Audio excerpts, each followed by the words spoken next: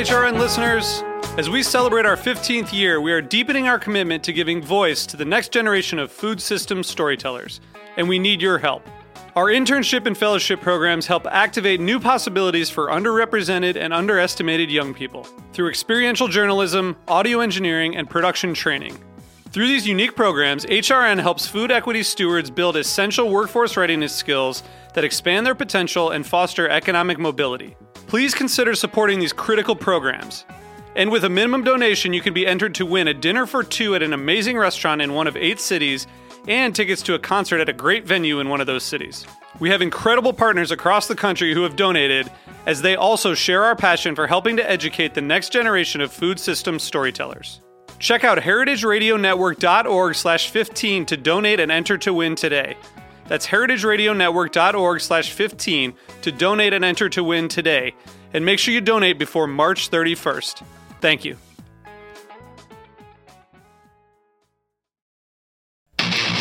My name is Brandon Hoy, co-owner of Roberta's, a super duper awesome place. Roberta's is a very, very, very, very proud sponsor of the Heritage Radio Network. We're also super awesome. Thank you, Heritage. You're listening to Heritage Radio Network, broadcasting live from Bushwick, Brooklyn. If you like this program, visit heritageradionetwork.org for thousands more.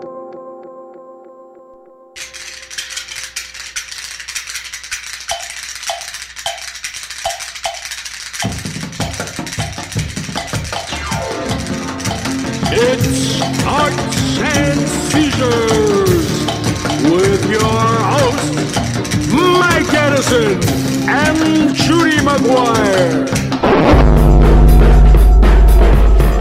Arts and Seizures. Seizures. Arts and Seizures. Oh, I see. Then it was later. Arts and Seizures. Welcome back, Judy. Thanks, Mike. It's been a while. Yeah, don't I look skinnier?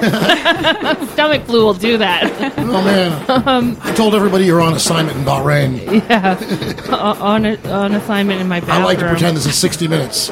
Judy Maguire is on assignment. Good to see you back. You look fantastic. Thank you. And it's your time of year. It's the most wonderful time of the year, Christmas time. Nobody loves Christmas more than Judy Maguire. I might not get a tree this year, though. What are you talking about? Yeah, I know. Where are you going to hang those beautiful Motorhead Christmas ornaments that I got you? I know. I have more Christmas ornaments than like large families have, but I think this year might be the one year I don't get a Christmas tree. We're not there yet, though. It's not for sure. Jew that I am, I have to say, I don't really get it. And today I was walking down the street on the way to the train to come here, and walking by one of the big, Christmas tree, sales guys. The million trees out. It smells wonderful, but it's not bad to have all those trees cut down. They're is that wrong? farmed. Is that a Jew thing? It's like, what, I mean, the Jew thing is when you bargain them. Yeah. No, they're farmed. They're bred to be cut down. So you're honoring them by cutting them down. You're honoring them by lighting them up and cutting them down and making your house smell good for 2 weeks. But I'm so excited about our guest today. I know you have been very, very adamant. Effusive was the word I was going to use, but no, I know how much you love this book and love this author. So why don't you introduce her? It's Cheryl Tippins is here. Welcome, Cheryl. Hi, Judy. Hi, Mike. And she's the author of Inside the Dream Palace: The Life and Times of New York's Legendary Chelsea Hotel. Yeah, I'm really excited to be here, too, because I can't imagine a better place to be talking about the Chelsea than right here. In Bushwick. Yes. The new Chelsea. The new Chelsea, I love it. absolutely. Earlier when we were talking, we drinking, Judy says, I've had a crush on the Chelsea Hotel. And I love that you have a crush on a building. I have crushes on several buildings. The Chelsea, the Apthorpe, the Normandy on Riverside Drive, London Terrace, where you guys live now. Bob Mikoy, my agent, is also here, who happens to be Cheryl's husband. Hi, Bob. Inside King. Not that that's why I'm here. No. We're going to be talking about Judy's career a little bit later. Yeah, we have a lot to say about that. So your first, well, not your first book, your first biography of a building was February House, which was turned into a musical. You guys lived in Brooklyn Heights now when you wrote that, and now you're living in Chelsea. I know. It's disgusting. And Yeah, it looks like the New York Public Library is going to be next, so I'll just move uptown a little bit. Oh, really? Maybe. I can't wait. Because now there's a building I have a crush on, the New York Public Library. Yeah. And the people there have been so nice to me over the years with research on my books. I'm actually technically a writer in residence at the New York Public Library in Allen Room. Oh, in the Allen Scotland. Room. Yeah. Oh, very cool. They were very, very nice to me. I love Yes. the New York Public Library Yes. like nowhere else. And, Yeah. patience and fortitude. Yes, yeah, and I want my ashes scattered there, but you have to do it surreptitiously. It's not allowed. They don't let people do it because a lot of people want that done. Sure.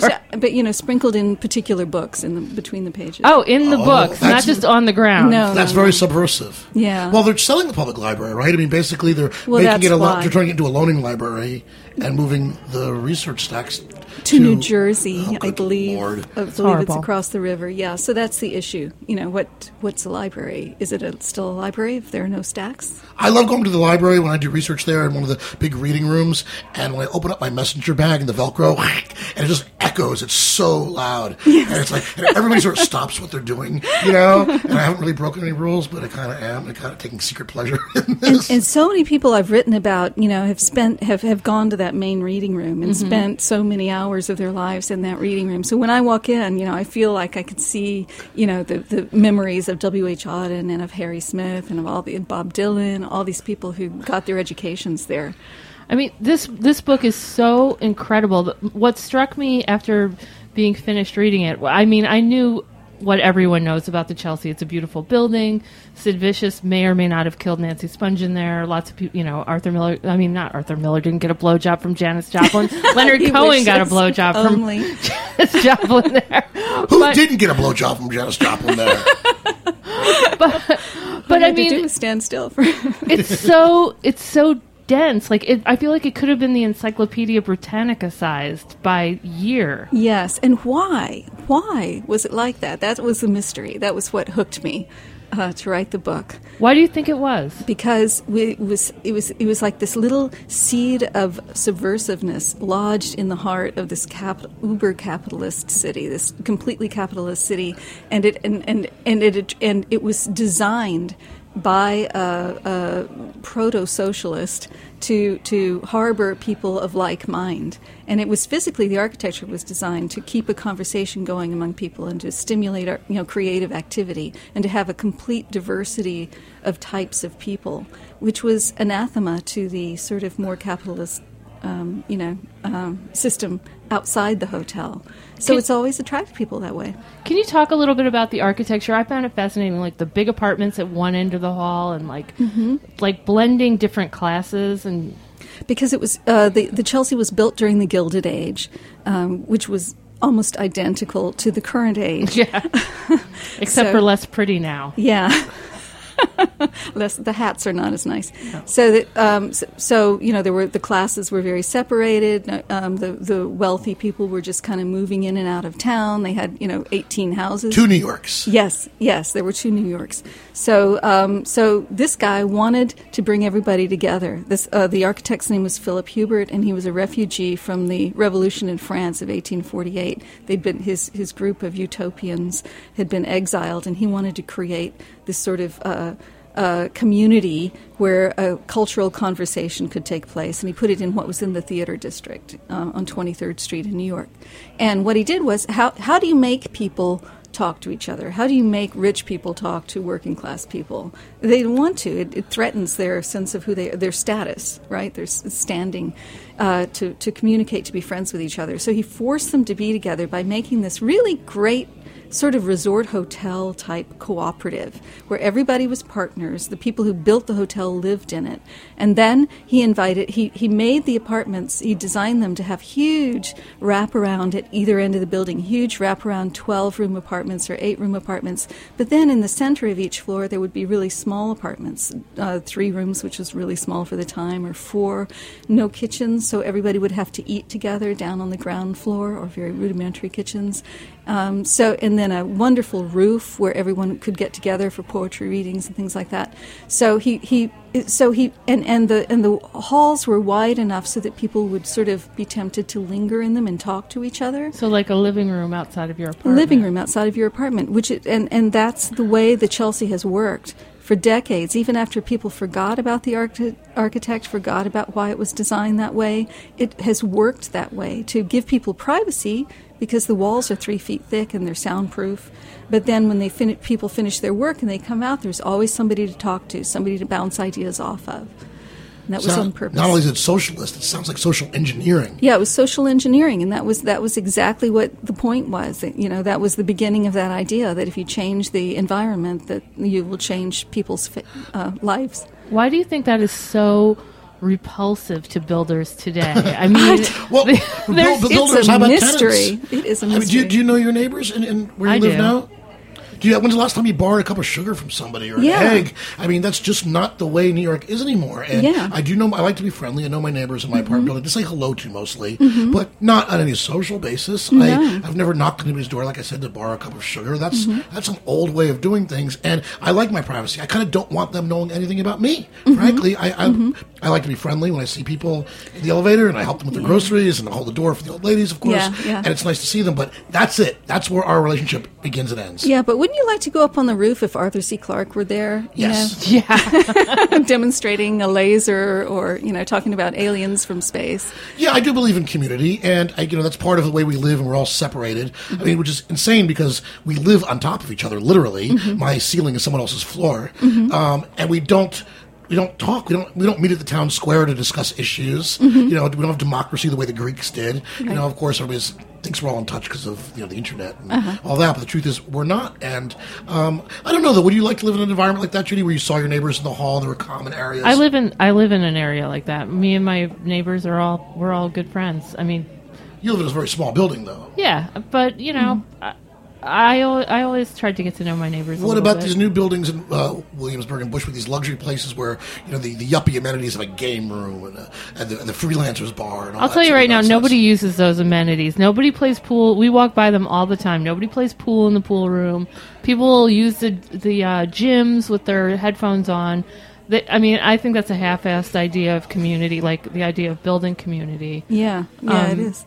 And also, like now, when buildings are required to put in middle income and lower income units, they have to go through the poor door, and they don't mix with the rich, and like none of the poor rubs off. Right. But the Chelsea was built with this like crazy thing, and like you said, he was socialist. Like he had socialist ideas, but that was a dirty word, as it is now. Right. So he couldn't admit it. He actually said, "This is not a socialistic idea," but I just want this idea of community. And there were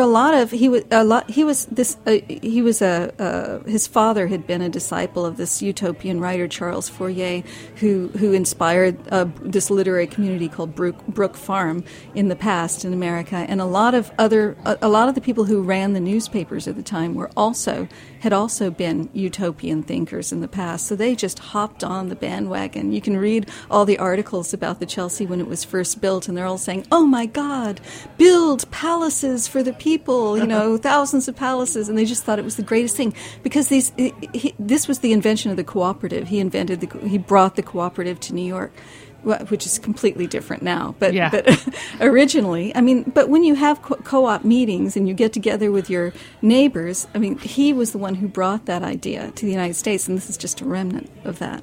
The co-op board meetings in my apartment are more like, why are we paying the superintendent so much? Yes, yeah. But see, in his co-ops, they hired a manager to take care of all of that, and then the co-op members just like had poetry readings on the roof and ate dinner together and things like that. So it was a different design. One of the things that struck me about your reading at the Strand the other night, we should talk about what other appearances you have coming up so we can plug this book, which people can buy on Amazon or at any fine independent bookstore like the Strand.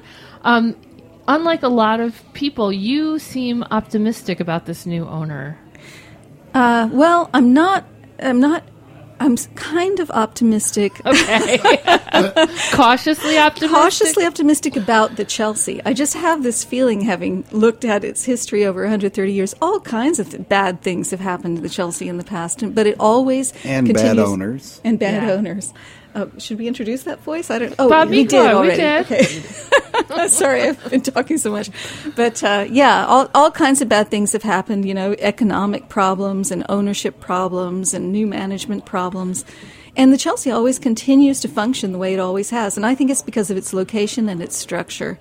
So, the new owner, Ed Sheets, he expects to have a kind of McDowell community. He's going to, these are things. I'm a little cynical about that. These things are forced, and he's having large apartments next to small apartments the way it originally happened in a different configuration. But, if the structure isn't completely violated, and the way the Chelsea's built, it's really hard to violate the structure. I mean, 3 feet wide walls, which explains why it never burned down in any of the million fires. Right, and when it was originally bought, they wanted to narrow the hallways because then they would have more rentable space in the apartments, and they could charge more. But you can't because there are barrel vaulted brick ceilings, and so you cannot narrow the hallways. So there's always going to be this luxurious meeting space outside the rooms. You can't stop it. So he now says he's going to put refreshments out in the hall so people delightful. will mix. So it will be artificial, but it was artificial to start with. I love you saying that because I just hear these horror stories, and it's going to change. It's going to turn into a nightclub. Just all the weird things and bad things that we always hear. There about will New York be. City. There is one thing that he wants to. At least when his former partner or current partner, I'm not sure exactly what the situation is now, but Joseph Treat had bought the place. They did petition to put a bar on the roof, and that's killer. And I don't know. Now he has been talking about maybe an event space, but. There are zoning problems. They haven't been able to pass the zoning board for various height reasons and things like that. So it may not happen anyway for those reasons, but I think that would be really destructive for the way the building's set up. Because that's where the residents interact. That's their living room, and a lot of people's apartments open out onto the roof. Wow. Well, yeah, but the gardens have been raised. People's artists' ashes were actually buried in the planters there, and they've just been thrown out. Like those people were nothing, And by previous, like the series of managers after the manager-owner Stanley Bard was kicked out, people just threw stuff out. They threw out like portraits of Harry Smith and Arthur Miller out onto the street. Just no value, no sense of what the value of this place was. So, if a bar is put up there, that violates the structure of the building. Because hopefully zoning will not. Yeah, hopefully. And there's Corey Johnson, who just got elected to the city council, has been fighting it on the issue of the Chelsea's already overbuilt height-wise. It was just grandfathered in. But if you continue to add another story with a bar, that might violate the zoning laws. Good. Yeah. Tell you what, why don't we take a break, and we're going to come back and talk about maybe some sex, drugs, and rock and roll at the Chelsea Hotel. This is Arts and Seizures. Judy McGuire and Mike Edison, our guest Cheryl Tippins. Okay.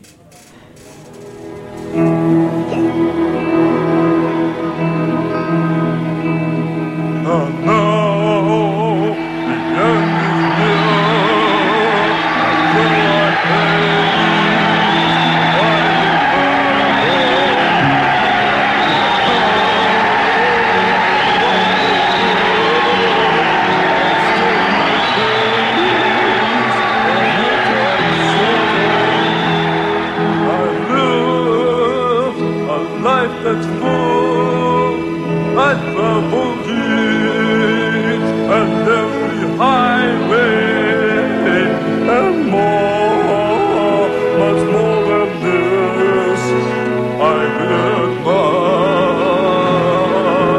way.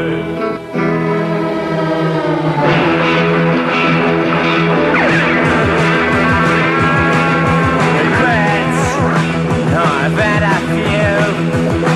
But then again,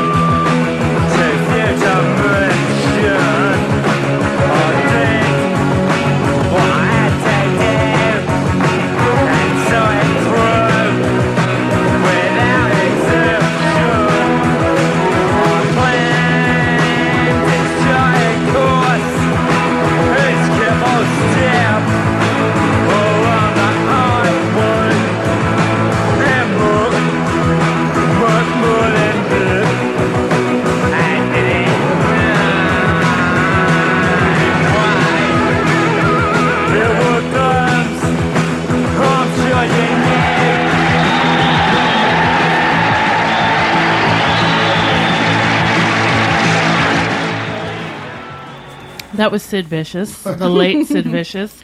Unbelievable. Play the punk rock, and out comes the pizza.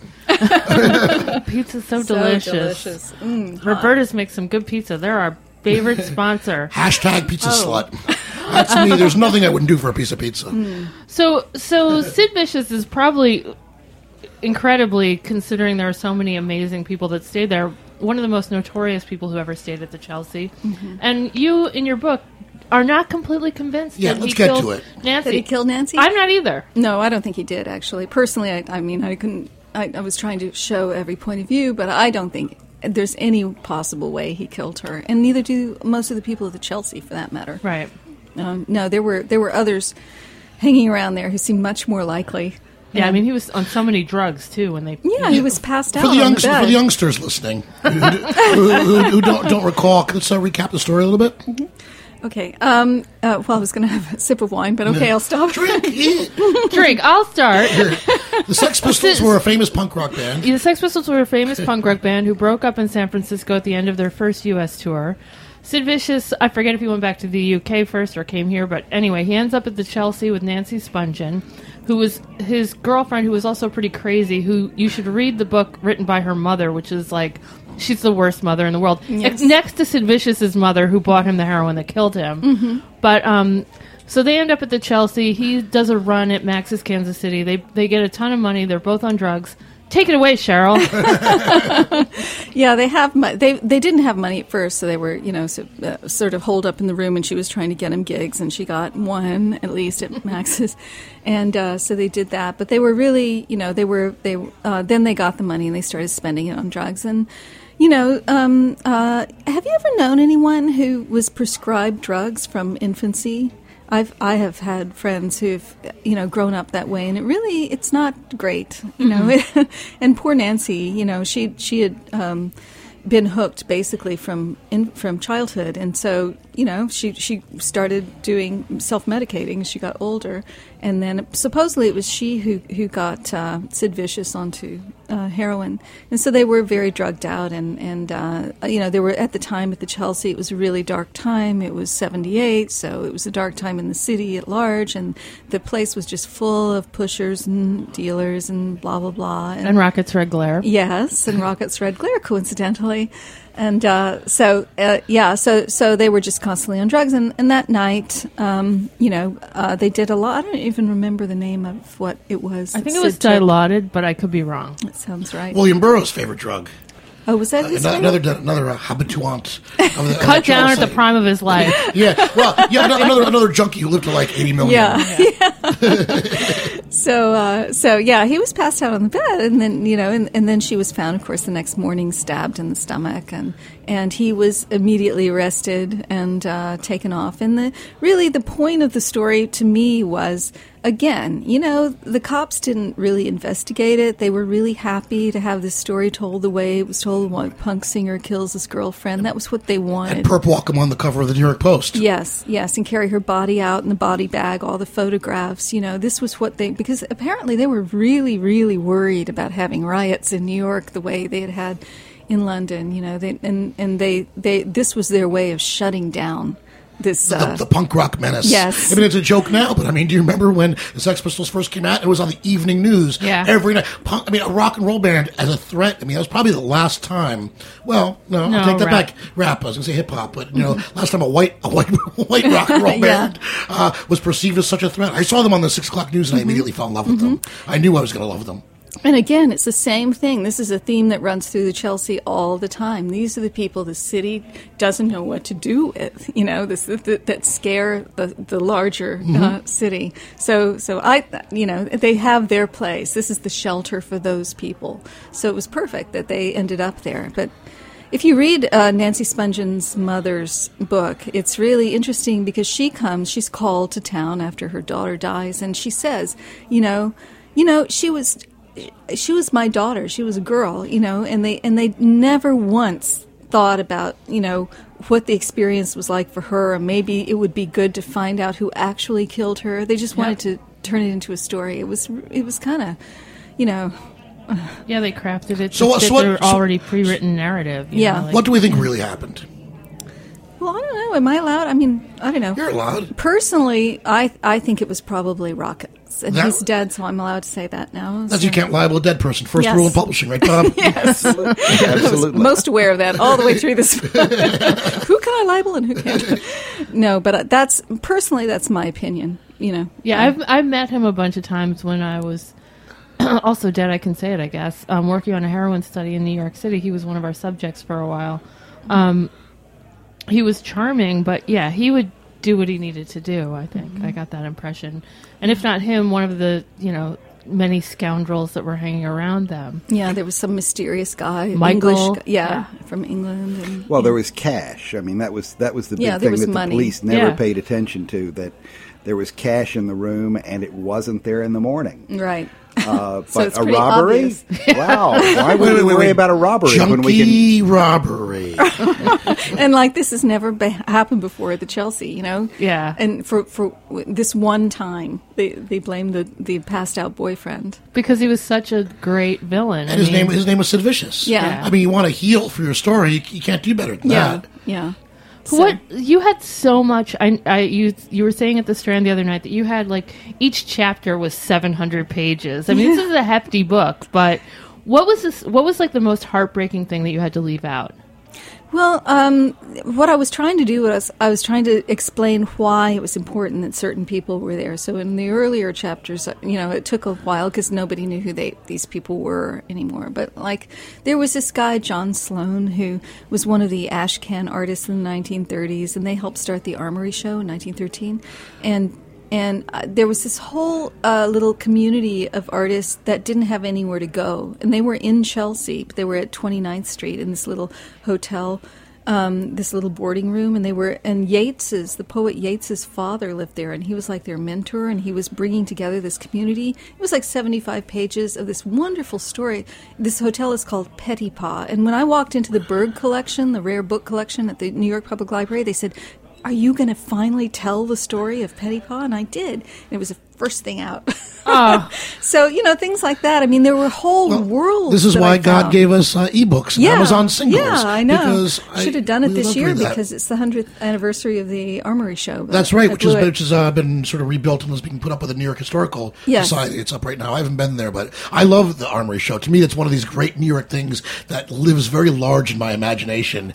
Bring cubism to these people, and everybody Yes. freaks out because And then art was subversive once upon a time. Yes, and then the tragedy of it was that it just smashed flat the American artists again. They had just started to get some energy going, and then boom, they couldn't compete with the Europeans. Yeah. So they had to wait until we had so much money after the This war. show has been flying by. This is the fastest half hour on the internet. I cannot believe we've been talking about the Chelsea Hotel, and the conversation has not been dominated with like 70s rock stars. We had a fleeting mention of Janis Joplin, but it's fantastic. There's so much more. I mean, this book is amazing. One thing we cannot not talk about is it's haunted. Because Mike doesn't believe in ghosts. I do believe in ghosts. Cheryl, where do you stand on I the like to stay spectrum? agnostic about these things because I don't really know. Okay, I'm not closing that door. No. But I'm a little cynical, yeah. Well, how much time do I have? Do I have time to tell you a ghost story? Yes. That was a ghost story. Okay, well, I'm not supposed to tell this story, but here I feel so comfortable. I'm here with my glass of wine. My editor said... 1.5 glass of wine? You are such Cheap date.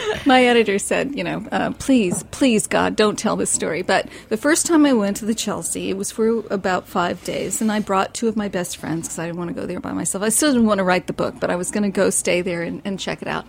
And one of them does believe that she can see ghosts. So the 3 of us shared a room, and in the morning she said, "Oh my God, they crowded in here. They were Victorian people from the Victorian era, people in Depression clothes, everybody wanted to tell their story. They were so desperate." She said that the Chelsea was the most haunted building she'd ever been in New York, aside from the New York Public Library.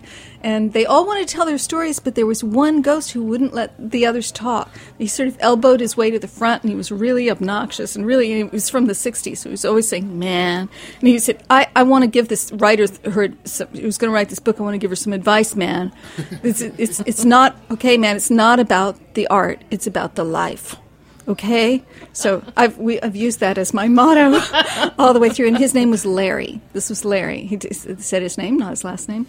But yeah, so he wouldn't let anybody else talk night after night. And I woke up at night to see if she was talking to ghosts, and she was asleep and kind of snoring. So I don't know, but she would wake up every morning and tell me what Larry had told me. He told me to look for somebody like McKinley. And I could never find a McKinley, but now there's a McKinley who's a partner with the new owner. So who knows? Oh. And I did take her to the library, and I showed her pictures of, because this was pre-phone, I showed her pictures of Larry Rivers, and she claimed that was him, but... Was he a big mouth, do you know, in real life? Larry Rivers' story is pretty... Have you ever read his book? Yes, the wonderful. The sleaziest book I've ever read. So interesting, and so it gives you another view of the art history. Another great a story about Greenwich Village and the abstract expressionists. Mm-hmm. But I mean, boy, there was nothing that guy wouldn't fuck. But there you go. It was unbelievable. Absolutely, yes. And the paintings he did of his mother-in-law nude, and his kids. It was fun. Really fascinating guy. Cheryl, tell us where you're going to be appearing, where we can come see and hear you, and how we can find you on the internet. You can find me on the internet at Cheryl with one R and two L's .tippins.com. No, is that? Yeah, Cheryl. No, there's no dot between. It's CherylTippins.com. I just made Not this. Dottie. Not Dottie. And the next place I'm appearing is at the Mid-Manhattan Library on April 10th. That's the only... Oh, you're going to appear at other places before then. I know that this book is going to do great. I love this book. I was so excited when you got the deal. I've been anxious to read it for waiting. 7 years or something.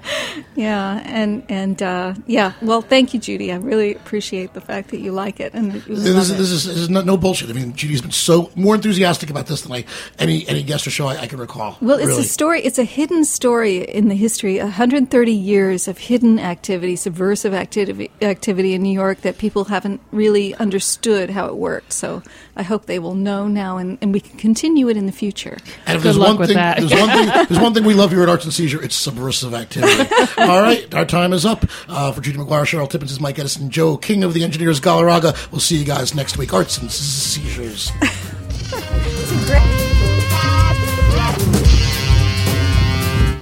Thanks for listening to this program on heritageradionetwork.org. You can find all of our archived programs on our website or as podcasts in the iTunes Store by searching Heritage Radio Network. You can like us on Facebook and follow us on Twitter at @heritage_radio. You can email us questions at any time at info@heritageradionetwork.org. Heritage Radio Network is a non-profit organization. To donate and become a member, visit our website today. Thanks for listening.